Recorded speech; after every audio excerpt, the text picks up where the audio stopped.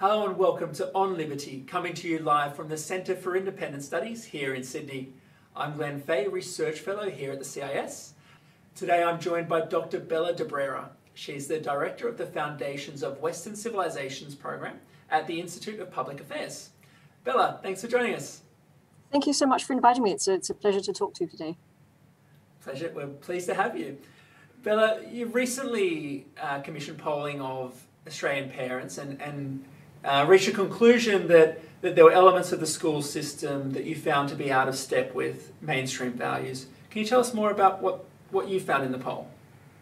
Yes, so we commissioned a firm called Dinata, who we use quite a lot, to ask 1,000 Australians some questions about critical race theory. We didn't say critical race theory, but we used the language which sort of describes what it is to ask them, what they think of it and if they actually want it. So we found that, you have to excuse me, I'm reading it because I haven't learned it off by heart and I don't want to get it wrong. But we found that 82% of Australians disagreed with the statement that school students should be forced to apologise for their skin colour.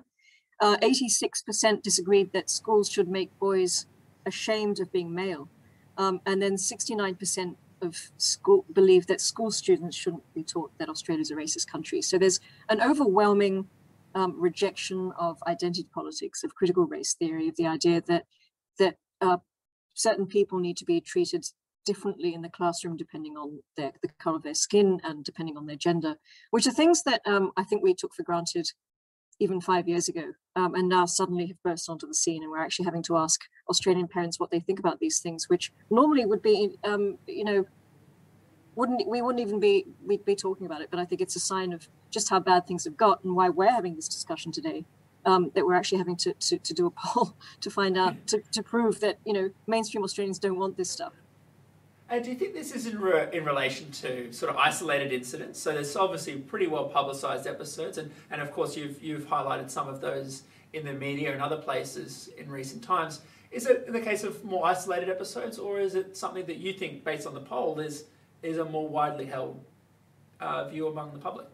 Well, the reason why we commissioned this poll is because we've all seen many examples suddenly bursting into the media, into mainstream media, about what is essentially mistreatment and of various students at school. So we had, working backwards, we had most recently Parkdale College in Victoria here, where probably a well-intentioned youth worker who actually does believe that we're all victims of a male patriarchy society told 15-year-old schoolboys to stand up and apologise for being white, male and Christian.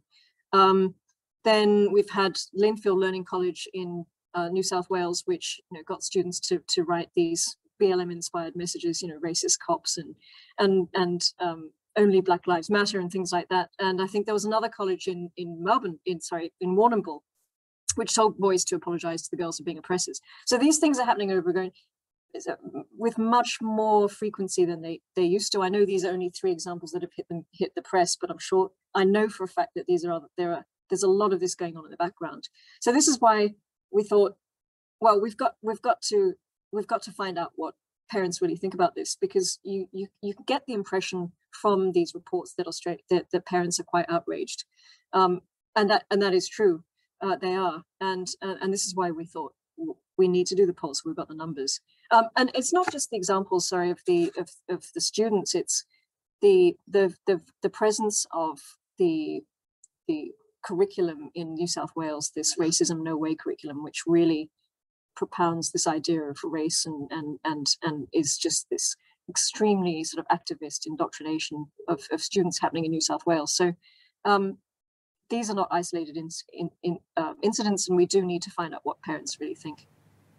Look, and we'll come to curriculum in a little bit, but yeah, it seems to me that more or less a lot of the examples that we talk to, and now you've highlighted a few very important ones, but on the day-to-day experience of students, isn't it true that sometimes conservatives are perhaps jumping at shadows on some of these issues? Because in most cases, aren't episodes of political correctness and even identity politics more likely to be more farcical, humorous things that we should laugh off?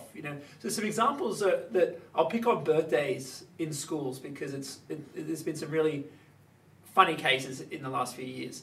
So, birthday cakes were banned in some schools because there's fears of potentially students' dietary requirements being conflicted and schools not wanting to manage that. Or the birthday candles were banned because of overly cautious risk management practices.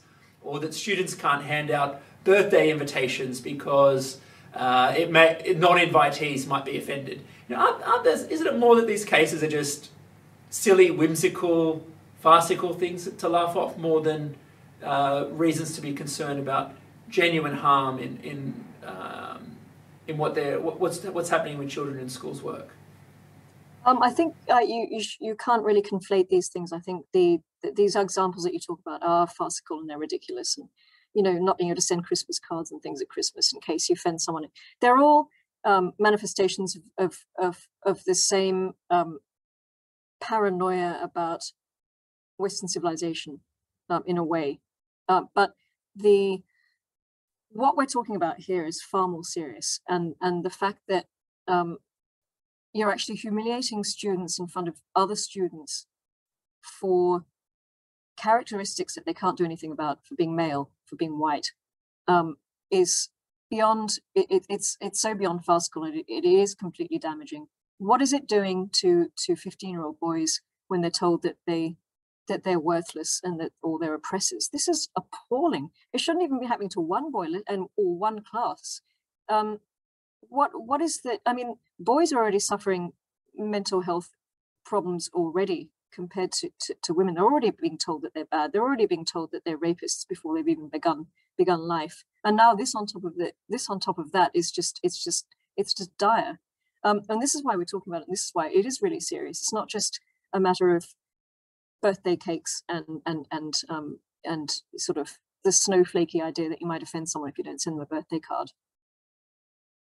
Now, I want to say hi to everyone that's joined us online, and a reminder to our live audience that to send in your questions for Bella, and we'll get to those through the course of our conversation.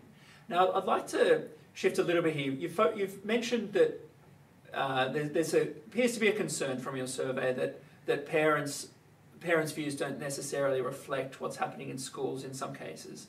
Now, in recent months here in New South Wales, there's been some controversy about a parental rights bill, which in part seems to be related to some of those concerns that you've reflected.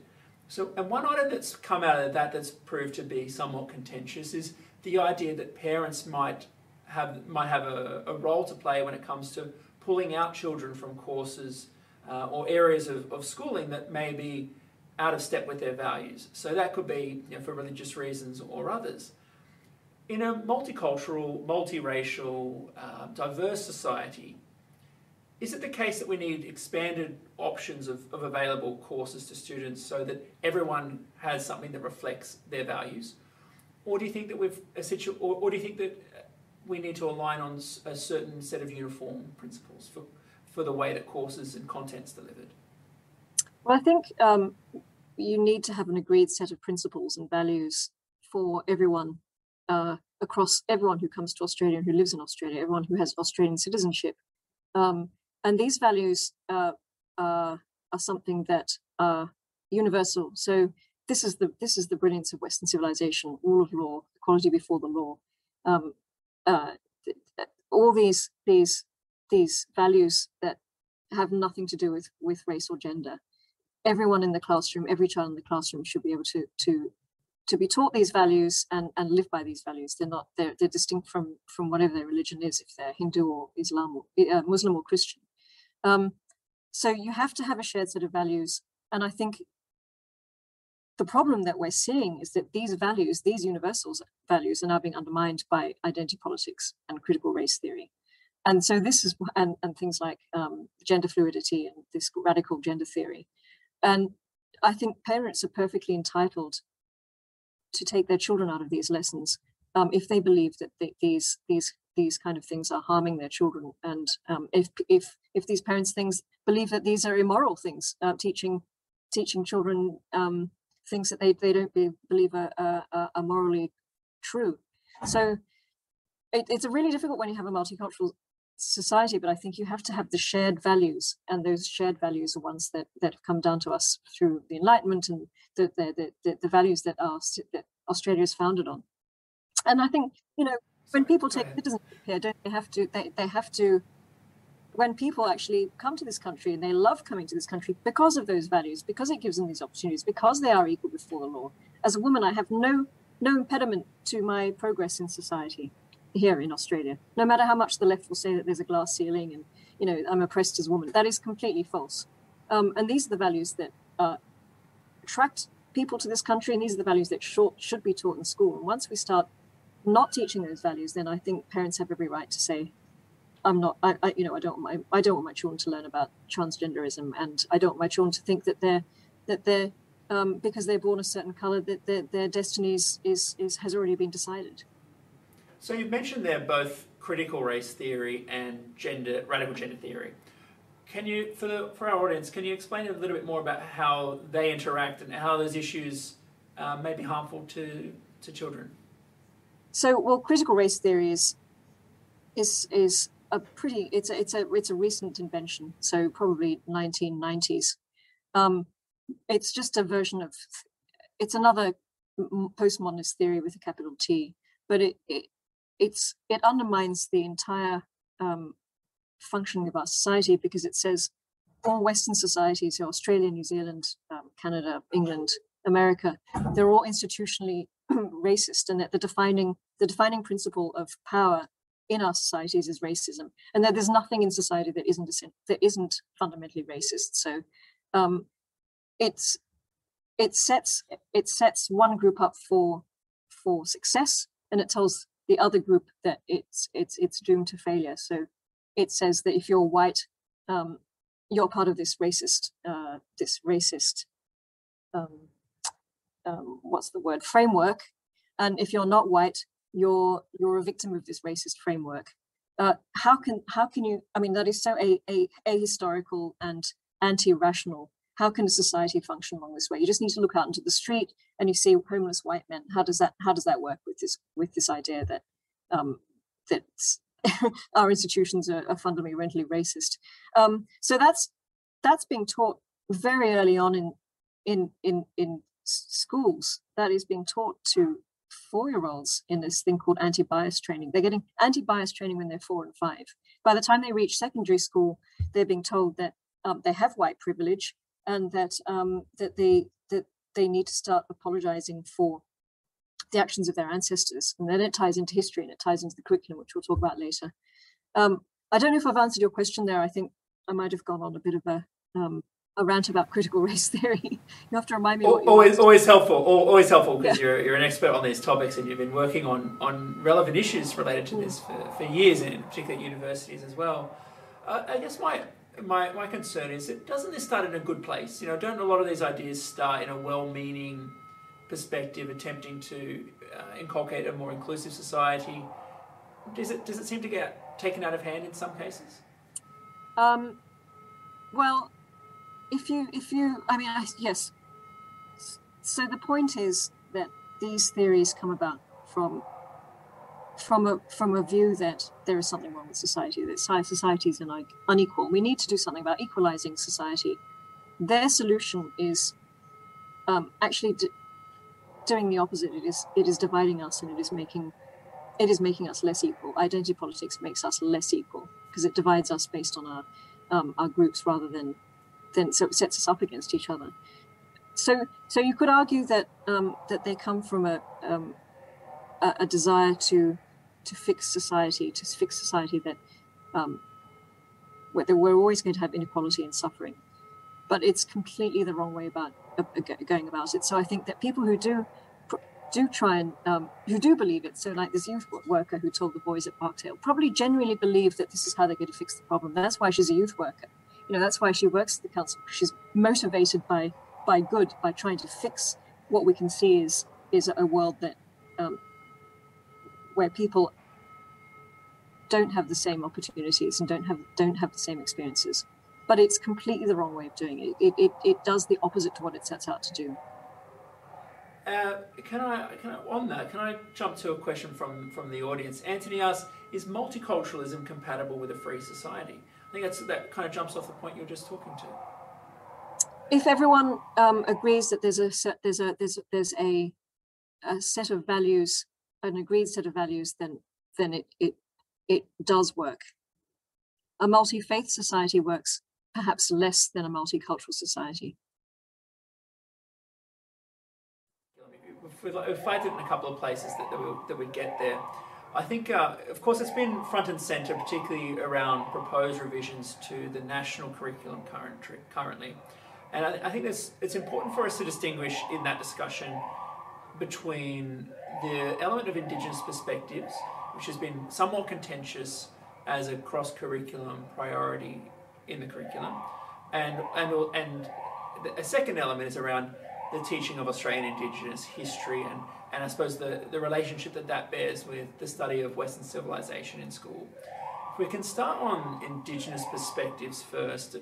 So the complaint and the concern for educators from pretty much day one of the Australian curriculum as it currently is that the challenge has been that because Indigenous perspectives are a cross-curricular priority and it's taught as an elaboration of existing course content, educators have had trouble identifying where they can meaningfully and authentically apply those perspectives in some content areas. Because in some places it fits perfectly well, and in others it feels out of place or wedged in and perhaps tokenistic in application.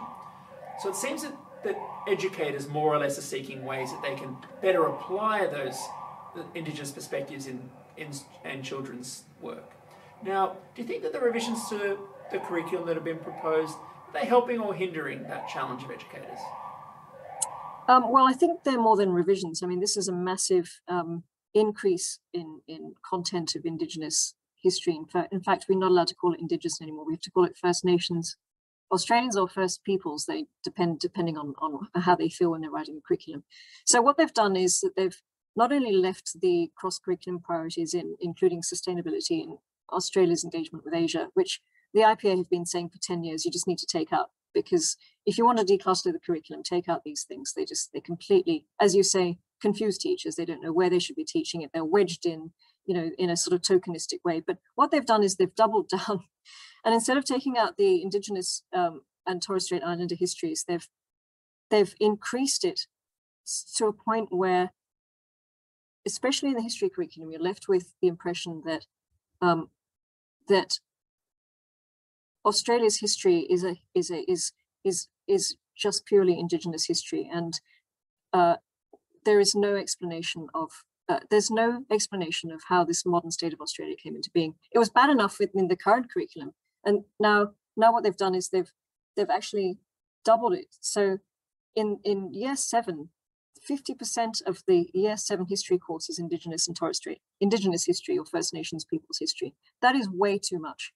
And that's way too much to spend on any period of history. If you're trying to teach, if you've got 3 years to teach students everything, which is what they appear to be doing, why would you spend 50% on Indigenous history? I think it would suffice to have a semester on Indigenous history. But what's happening is that they've spent so much time on this particular period that they've completely ignored everything else. There's just no time. There's going to be no time for the teachers, and I think this is where we need to find a balance again. It's just gone completely the other way. Well, I know you're passionate about the study of history, and that's present in much of your work. Now, I know, and a lot of the discussion here has centred around the role of Indigenous history versus other histories. Now, and I suppose in the discussions around the proposed revisions to the curriculum, it seems to me that it's been a very zero-sum conversation. So if you were to include Indigenous histories, it comes at the exclusion of a broader study of Western civilisation. Can't we do those things at the same time? And can't both sets of study in a comparative way help to increase understanding of how and why different civilizations have emerged into what they are today? Well, I mean, you certainly can talk about Indigenous history. Children need to know that this is part of this this country. It doesn't make sense if you start talking about the first fleet and you don't mention who was here when they arrived. But then again, it doesn't make any sense to teach nothing but Indigenous history, and suddenly they're learning about the First World War and the Second World War, and they're learning about how to be activists in the 21st century, but they have no idea about why they have democracy, why they have the rights, why they have the right to protest, why they have the anything that makes Australia the stable and prosperous nation that they have today. They have no idea, but they're given from the minute they get into history, from they're taught a version which is not just Indigenous history, but it's anti-Western civilization. It's anti. It's basically saying the British invaded. There was genocide. There was massacres.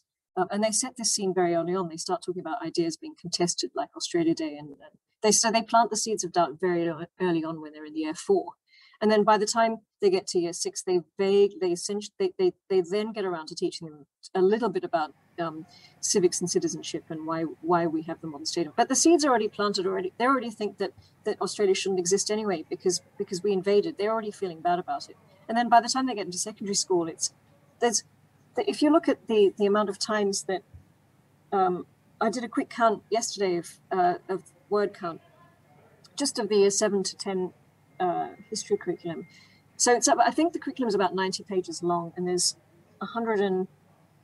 about 100 mentions of First Nations peoples.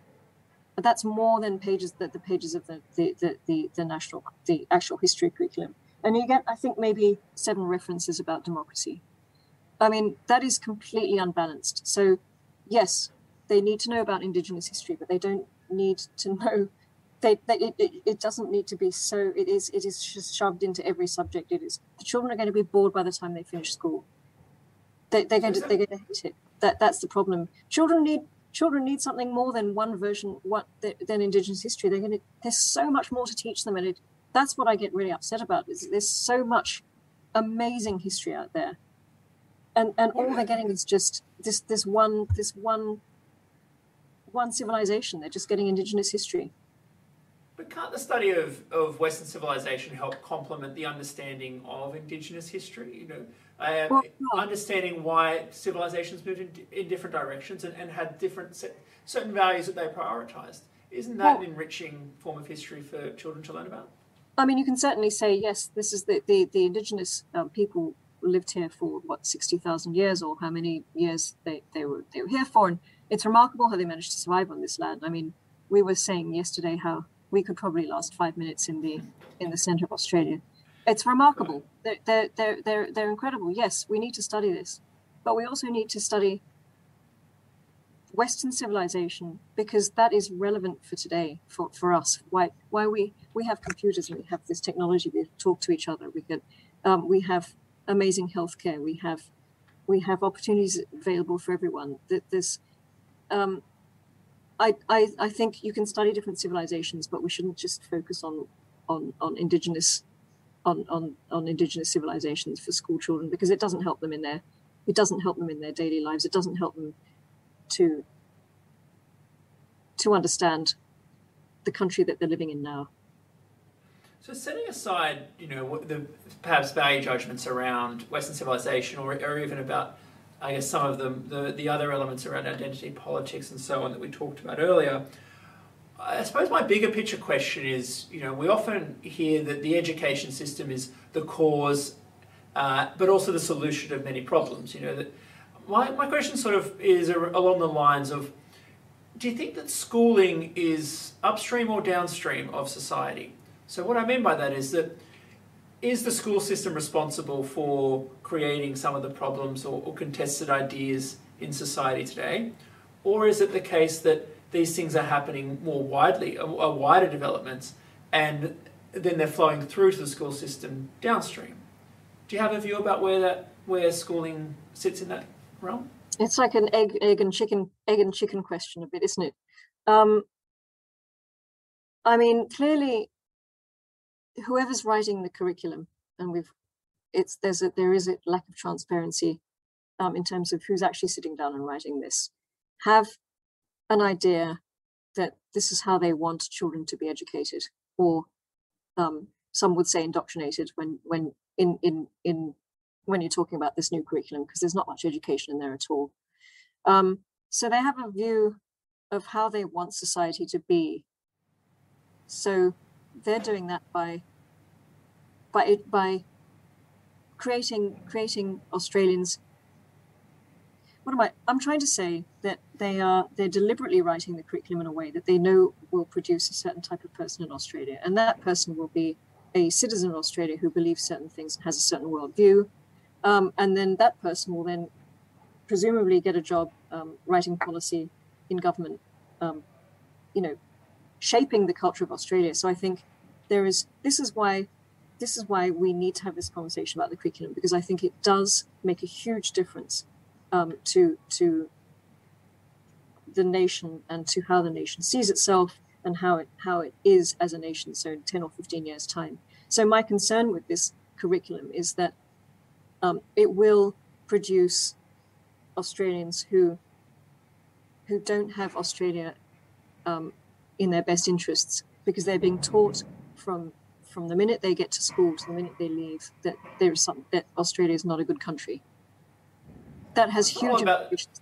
That has huge implications for the health of civil society and for health of this country. But it's not about the curriculum either, though, is it? Because the national curriculum in particular is in most states just a framework document that that's then worked upon, and the translation of that directly into the daily work of educators, the connection is not always that one for one, right? So it would seem that irrespective of developments at the national curriculum writing level, surely it's the perspectives and priorities of individual teachers that also plays a role in the actual instruction that takes place day to day. So isn't it a matter that we also need to help teachers understand, what elements that they should be taken completely literally from whatever values are inculcated in a curriculum, and which things should be taken verbatim and which things they should interpret? Or is that introduce a further problem? Well, I think, going to the teaching community, you can generalize and say most people going to teaching now are going to teaching because they have a worldview, and they want to pass this worldview on to their students. It's not really, and this is generally because there's some amazing teachers around who still get into teaching because they want to educate their students. But many teachers get into teaching for the wrong reason. They're renowned for their activism. They're renowned for encouraging students to get out and march for climate change. They're renowned for telling students terrible things in the classroom about how they've got white privilege. The teaching fraternity are notoriously left-wing. They have a worldview that is reflected in this curriculum. So the question is, how do you change that? How do you attract teachers who are apolitical, who just want to go in there and teach children how to read and write again? And I'm not talking about all teachers, because there are some fantastic educators out there, as you know. You're more in this world than I am. So the question is, how do you change that? How do you stop what's happening, and how do you stop teachers turning children into activists, because those teachers are activists? Well, it's interesting though. I wonder how much teaching is an especially left-wing profession or progressive profession, because it seems to me that the main I suppose the dirty secret is that all professions have become increasingly left of centre in orientation, and all other vocations have become more right of centre over time. At least international studies tell us this. So I wonder how much of that's to do with teaching per se and whatnot. But we're running out of time in this session. So one final question for you, Bella, is how can schooling better reflect the values and aspirations of mainstream Australians? Well, I first of all just take these radical ideologies out of the classroom. If you believe in them, keep them to yourself. Don't tell students to stand up and apologize for something, for their immutable characteristics. Strip. Actually, one of our members wrote to me recently about all this, and he told me a story. He was in Second World War, he was in Glasgow. He was very young when he was 3 or 4, being educated during the Blitz. Actually, sorry, no, it was London.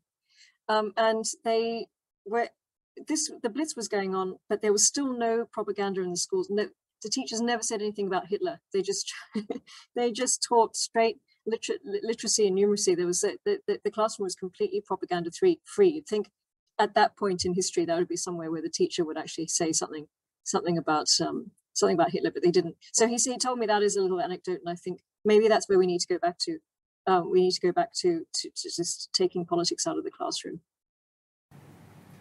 Well, that's all we have time for today. An important point there to leave on. Let's depoliticize schooling and focus on lifting aspirations and ambitions of Australian schooling. That's my plug there. Bella, thanks so much for joining us today. I'm sure that I speak for everyone that's joined this conversation that have enjoyed hearing from you. Thanks again. Thanks, Glenn. On next week's episode, my colleague Monica Wilkie will be in the hot seat, and she'll be joined by Chris Merritt, Legal Affairs Editor at the Australian newspaper and Vice President of the Rule of Law Institute Australia. Be sure to tune in again at this time next Wednesday, and bye for now.